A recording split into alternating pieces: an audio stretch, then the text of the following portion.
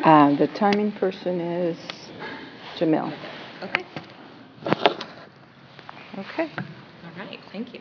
thank you. Please welcome Audrey. Hi. I have too many things to hold on to. Hold on one second. We're doing the thing. We're doing all these things. Hi, I'm Audrey. I'm a compulsive overeater. Hi, Audrey. Can you guys hear me okay? Yes. Awesome. Great. I feel very fortunate to have been asked to read and to respond to such a beautiful reading in our literature. I was reflecting on my experience of feeling like I was not a part of unity, which has been a chronic part of my OA story for my whole life. I am not a part of whatever rules happen in this world. I got this other set of rules to prescribe to, and I don't know how I fit into the larger, like, global context. And I had those feelings as a very small kid. So when I was growing up, the isolation of this disease was very apparent to me. And I'm kind of like, now I got this like kooky on stage kind of yaya energy in my life that I'm really grateful for, but that did not exist when I was a child. I was super introverted, and I just felt like, yeah, like you guys just had the rule book on life that I didn't get, and I wasn't sure how to be a part of. And I really felt exceptionally different.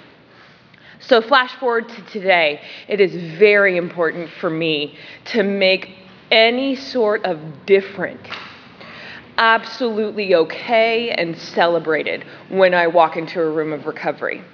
I need this place to feel safe for me, and I need to tell the newcomer that it's a safe place to be no matter what. Because this is the last stop on my line. This is the last place that I went to. And this needs to be the place I need to keep coming back to. There's a tremendous amount of love in here for me. And I've just had, a couple really kooky experiences with a disconnect with unity. And I've played part in that, and I've experienced treatment like that in my life. And oh man, let's not replicate the trauma, for myself or for others. So with that said, I'll just describe and just qualify for just a couple minutes. So I major love romance relationship with food from the age of since I remember an age. Huge feelings of love, safety, family, obese childhood, always a concern from the outside world as to, wow, like, ooh, you just don't look so great, and ooh, let's take you to a nutritionist, and those kind of feelings, or those kind of messages that I got inside my family. Let's eat as much as we can, let's celebrate with food, let's be Italian, let's be compulsive overeaters. That's what's normal. We need to make it normal because we're addicts. It's super wacky how much we eat, but we need to make some messages about how that's okay. So that's my childhood today, and I know that my family would be happy to have this information passed along. All of the immediate members of my family have gone to OA. And that's my mom, my dad, my sister, and I. Some keep coming back, some don't. But it is amazing to have a common ground of 12-step language and to know that there's compassion for that. So what do I want to say about... here's what I want to say. So I had the pleasure of joining my first 12-step community 13 years ago, February 20th. And that I was just, we are just so lucky to have 12-step in recovery as a possibility in our world, in my world. And I was looking at crashing and burning into self-oblivion at 19. And the olive branch of recovery was given to me at a very young age. Thank God. When I started my first one, you betcha, I just ran into the arms of food because that's what I knew. And so within a year, I had gained 70 pounds, and the next year I had gained another 30 on top of that. And by age 24, I was looking at 300 pounds, and I'm 5'3". And I didn't know how to be safe in this body without just stuffing it down. So I knew lots of folks who were in OA. It was like I really honestly had the thought, I will never go there. I will never go there. I don't know how I could live without this thing. And here's the funny thing that happens with me is that, there's this apex that happens when you crash and burn, right? I think, God, I've done enough, I've struggled through enough, I've been through enough life, this is all I can handle, I cannot possibly do another 12-step program. I cannot possibly look at the thing that has been saving my life and my solution for as long as I can imagine. How can I live with this? But then, here comes the curveball for me at age 24, 300 pounds, blood sugar going crazy, blood pressure going crazy, can't walk up steps, knees going out, and just devastated with my own self-confidence. And here's what happens at that age. I can't live with it, and I can't live without it. I don't know what to do. I can't continue the same way, and I can't imagine giving it up. So what I was given when I walked into my first OA meeting was a keep coming back. And I needed that keep coming back for a year because I didn't start working a program. I wasn't ready to start letting go of the food. I ate compulsively for a year while in meetings. And I would come in right after a binge and sit in these chairs and listen, and people would say, I fucking love you. And keep coming back. And that's the kind of message that saved my life. So it's really important for me to say, ooh, you weighing and measuring your food? Ooh, you doing this, you doing that? Oh, are you weighing once a month or not? Do you have anorexia as a part of your history? Oh, you're underweight, you're overweight. It doesn't matter. This is truly a life or death program for me. And so I had this first sponsor, her name was Joy, and I loved her. I just loved her. And I remember calling her up and just saying, I don't know if I can do this. And she said, Audrey, can you do it for 24 hours? I was so scared, just so scared for even 24 hours just to do this thing. She said, you can call me as many times as you want. I do not care. It was like this moment of clarity in my dingy little college apartment with my horrible brown carpet, and it was just this nasty little place I was living. And it's one of my most beautiful memories because I remember just sitting on that little tiny couch that I had in my dingy apartment and feeling a lightness of hope and possibility that I had never felt before. And I think every single person who struggles with this disease deserves that hope, that we can actually take a leap of faith and something different can happen. Because I back myself into this corner of I cannot be helped. I cannot be helped. It cannot change. I've done all these mistakes. I'm so ashamed of myself. I can't.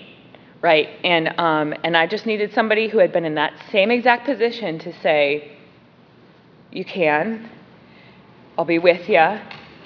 There is a bigger source in this world that's taking care of me and that absolutely is taking care of you. And literally, when that moment of surrender happened, I was just propelled into this unexpected world of recovery. So I've had the great pleasure of having that experience 4 times with different things over the course of the year. years. Just different behaviors, personal behaviors, smoking, drinking, just all sorts of stuff. It still works. I had been through, and this is, how am I doing on time? Ooh. Thank you. So I want to share this story about what my experience has been. I started OA in December of 2004. Yeah, so wow, yeah, so 9 years. So I want to speak a little bit about what has happened since that moment of just the domino of getting into recovery. Sometimes I think after working the 12 steps that perfection needs to be a part of my image. Yeah. And that life doesn't happen, right? To people in recovery. Yeah, that I never will make a mistake again or whatever, I think that, perfection is not, I'm totally kind of halfway stealing this. Perfection is not a tool of recovery. It's not. Or another one that I like, figuring it out is not a tool of recovery. Figuring it out, no, that's not a tool. So I had a moment of crisis when I was 28. And I had lost a lot of weight. I was, coming to meetings all the time, sponsoring women, doing workshops in recovery. I was married. I met my partner when I was 19, and we had been together that entire time. And I was dealing with some major sexual orientation identity issues. Major. The weight had come off. People were looking at me. There was a whole other side of things that were getting triggered with that. I had never had that kind of energy in my life before. Very scary, threatening, everything. And my addict started acting out in different ways. But what this has to do with my OA program is that many of my OA friends saw me struggling with that. I lived in Indiana at the time. And they just, were so supportive. But I felt so ashamed that I was dealing with such deep issues. And then I had been in recovery for a while. And I thought that I was supposed to have that figured out by now. Yeah, I really, really legit thought, that life and its complexity would be taken care of. And really what I found is that life happens in a beautiful way that keeps unfolding, and I am still an addict, and I still sometimes get triggered, and I still sometimes make mistakes, but I need to keep coming back even if I'm making mistakes. And boy, did those mistakes happen, and boy, did I have just an abundant amount of support with that.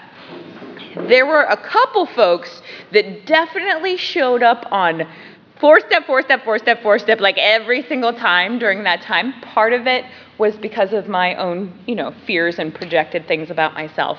But I think it's also important to mention for those struggling compulsive overeaters like I have been and continue to approach those struggling moments in my life.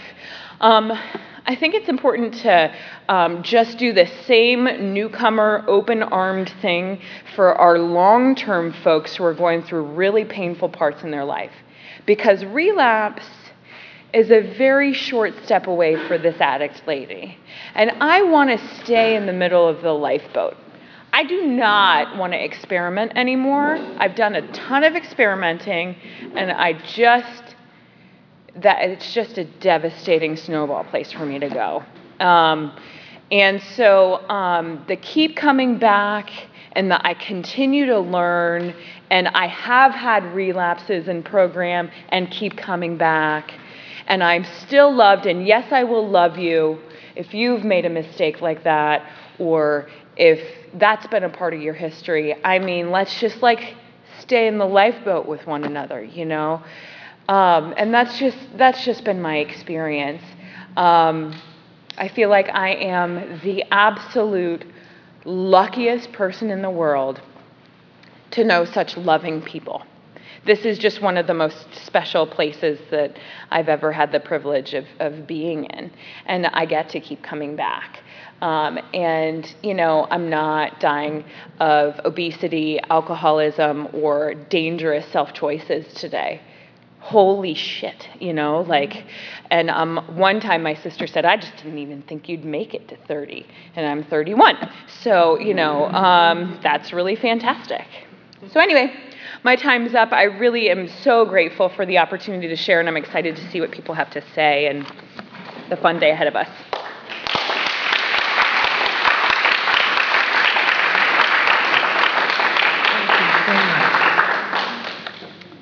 Okay, the second reading is from the OA pamphlet, my show and tell.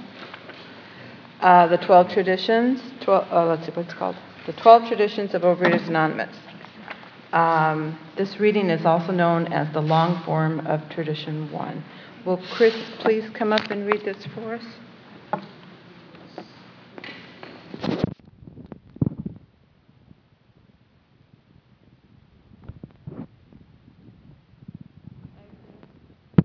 Second reading, Tradition 1. Can everybody hear me all